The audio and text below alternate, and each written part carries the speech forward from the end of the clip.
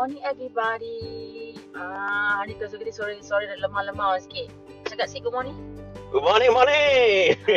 Bersama DJ anda DJ IDO dan Abang E. Abang Idi. Abang Idi, okey. Okay, so hari ni kita nak cakap pasal apa pula? Hari ni kita cakap pasal entrepreneur, susah senang, boleh senang ketak kan? So apa second topik podcast kita hari ni Abang Idi? Hari ni kita cerita pasal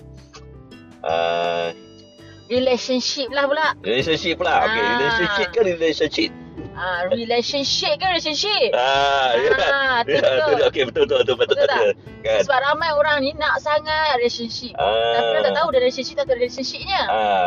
Ada juga dia punya bita-bita tu sebenarnya. Yes, So betul. sebenarnya back to basic. Okey, apa pandangan Abang Ed, Abang Idi untuk relationship ke relationship ke? Okey, sama zaman-zaman lani kan. Zaman lani ya.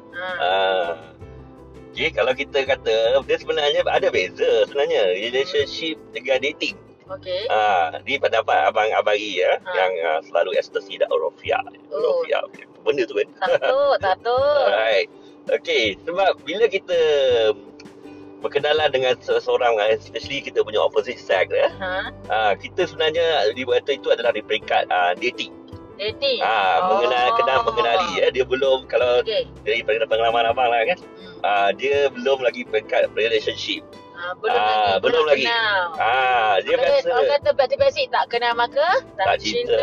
Betul. Sebagai contoh kalau kita tengok kita pergi kerja, orang kerja, kalau dia pergi kerja company, dia masa 3 atau 6 bulan untuk buat confirmation untuk suatu pekerjaan itu. Oh, so maksudnya relationship ni bukan saja antara opposite sex, antara bercinta. Yes. Tapi relationship ni juga boleh berlaku kalau antara kita dengan parents, kita dengan majikan. Itu pun relationship juga. Yes, betul? Kita ada majikan, kita relationship dengan diri kita sendiri kan.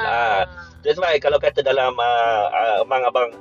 Abang E punya mentor ada bagi tahu yang abang antara tiang kata tu untuk pillars kehidupan supaya hidup kita lebih positif and all that is actually sebenarnya relationship dengan Tuhan, dengan diri kita.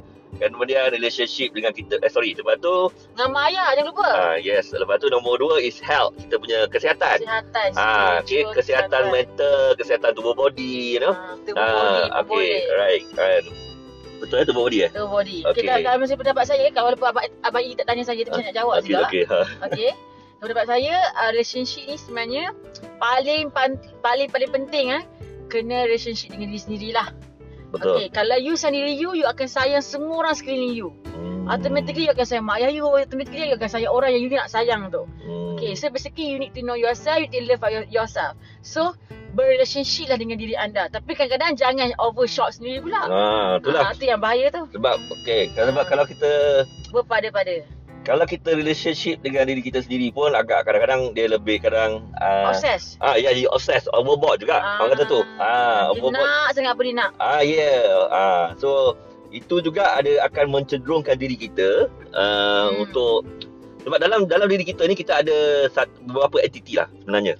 Di dalam yang dipanggil satu antara yang kita kenali iaitu ego. Kita punya ego. So apabila kita macam cakap diri sendiri je. Tak ada, semua orang ada ego. Yes. So ego ni adalah representasi kita kepada orang lain. Macam mana kita nak jadi supaya orang, sebab apa? Sebab tu bila orang tak suka kita akan rasa macam akan affected.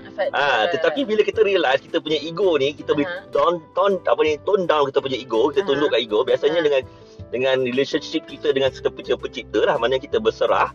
Kan, kita bersyukur lah kalau orang yang kutuk kita pun tak apa, it's okay. So our ego pun hurt because we know that this is our ego. Sebab apa? Sebab kita realise kita tahu kebergantungan kita dengan Maha Pencipta. Dia topik dia deep sikit. Renung kan ada sebab beramal gitu. Kejap abang nak pergi cari apa nama benda ni? Kejap. Cari pula. Kita dah record lah kita jawab. Tak apa. Tiba. Kan. So tadi kami back to relationship tadi.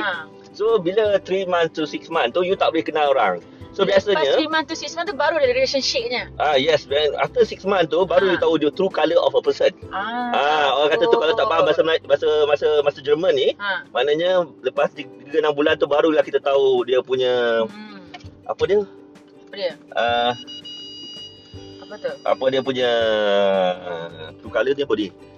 dia punya warna dia. Warna dia punya belang dia. Yes. Tu abang punya pendapat lah. Dia punya pendapat macam mana? Okay, saya punya pendapat relationship ni sebenarnya dia boleh je berlaku masa first date pun. Oh, ya ke? Okay.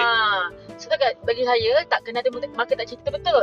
Sebab selagi kita tak dengar orang tu punya kentut dia, selagi tu lah tak betul dia punya relationship tu. Maksudnya kena tengok dia punya true colour tu siap-siap pun tak apa. Oh, ya ke? Maknanya bila kita jumpa dating orang tu, kita suruh orang kentut.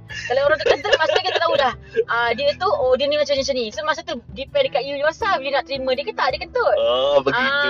Tunjukkan belang tu. Tunjukkan belang tu. Kalau saya sendiri, kalau saya first date ke, saya tunjuk je, saya redah je. Oh, ya ke? Tak ikut control. Maksudnya be yourself like that lah. Be yourself macam tu. So relationship tu boleh je berlaku masa awal pengenalan, pertengahan pengenalan ataupun nak dekat-dekat hujung pengenalan pun boleh berlaku. Tapi it's about how you want to be genuine to your partner lah. So back to basic, tak kenal maka tak cinta. Betul. Tapi macam mana pula Jay, kalau kita dah relationship macam lama je tak apa. Lama dia memang biasa 15 minit, setengah jam macam tu. Oh, okey.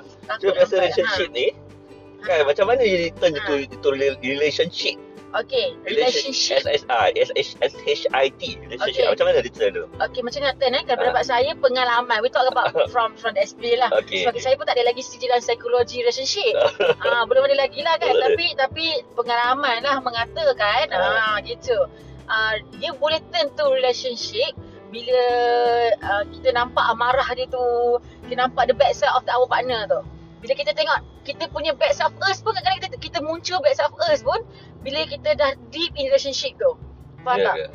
Kadang-kadang kita pun tahu pula, aku ni sebenarnya boleh tinggi suara dengan partner aku rupanya. Maksudnya kat situ dah, maksudnya relationship tu dah dalam dah sebenarnya. Oh, ya ke?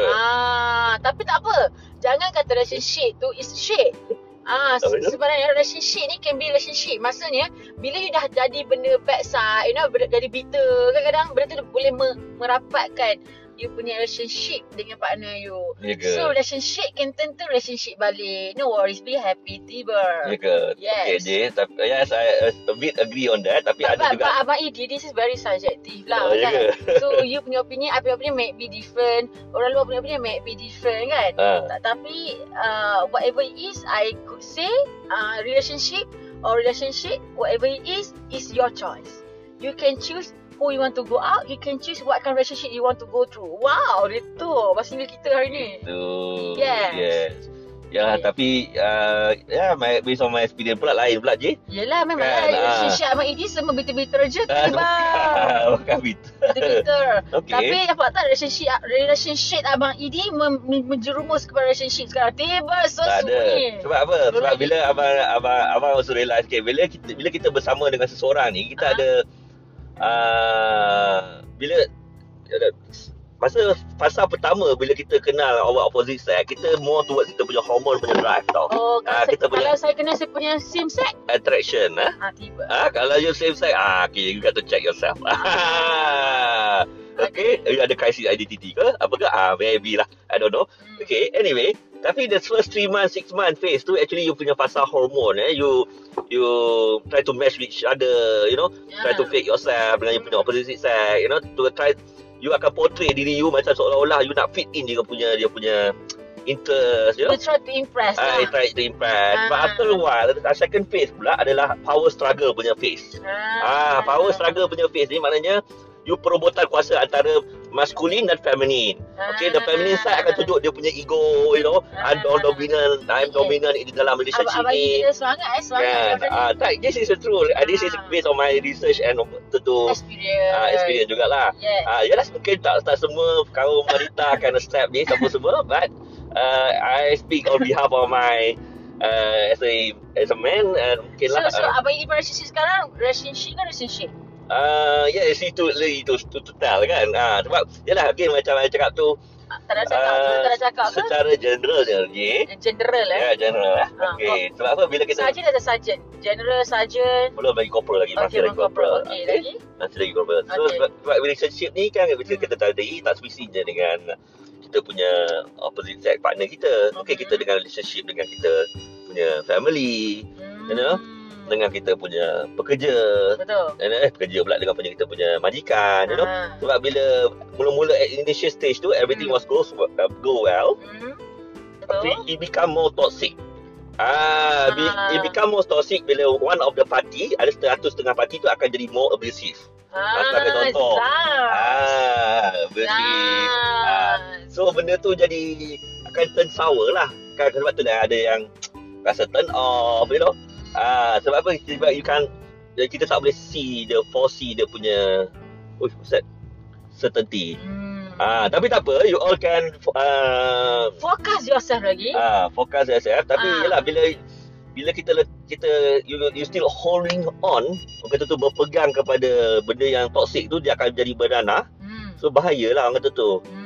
Kadang-kadang you akan erupt yourself, you know. You become more cancerous. Kalau tak faham nanti bila you akan makan hati. Jadi barah. Macam lama ni tak apa, kita bagi abang Sherry ni nak bagi golden nuggets lah supaya orang kata tu. Golden nugget bahasa dia ni bahasa bangsa. Kita ada soalan kita cik tunggu je. Apa je. So macam mana pula you punya ni toxic relationship tu macam mana pula? Sebab apa dia macam saya punya definition toxic relationship ni pula dia macam tak mutual. Tak mutual, it can be in terms of tak mutual for benefit. It can be tak mutual of harm side, you know. Dia tak sama. Dia macam berat sebelah lah. So maksudnya contoh saya punya definition toxic ni, contohnya dia akan jadi toxic bila ada 60% perempuan suka lelaki ataupun 60% lelaki suka perempuan. Dia tak sama situ. So bila dia tak sama tu, dia punya stability tu tak balance lah kan. Bila tak balance tu, kita rasa macam semua buat, kita rasa macam tak on. Tak rasa macam tak fair. Macam tu. So it can be like toxic. It can lead to toxic sebenarnya. So tu kat the story short Abang Edi. Lupa untuk tune in, kita boleh talk J talk. J-E-D talk. Jayat talk. Yes. J. So for you guys and ladies, yes. Keep tuning untuk Day Talk punya show. Sebab apa kita next week kita akan ada lagi banyak talk together dengan guest pula. Siapa dia tu? Rahsia lah. You got to wait lah kan, subscribe. Nak tahu macam siapa kita punya guest, follow kita punya Instagram Jayat Talk. Ada. Jayat Talk. Okay, coming soon. Dah. Yes. Okay, we working on it. Dan siapa-siapa yang nak tahu topik apa-apa, you know, because Abang ini kata tu kita open. Kalau you nak tahu pasal tip apa semua kan, sebab apa dulu Roger je. Dulu abang kan nak tanya topik ni tak tahu nak tanya siapa. Dia sambung pula cerita. Dia sambung pula. Sekali jumpa lagi dalam episod Jayat Talk. Macam bunyak jangan kanak-kanak. Kan. Jayat Talk episode 3. See you soon. Tune in guys. Bye. Gitu.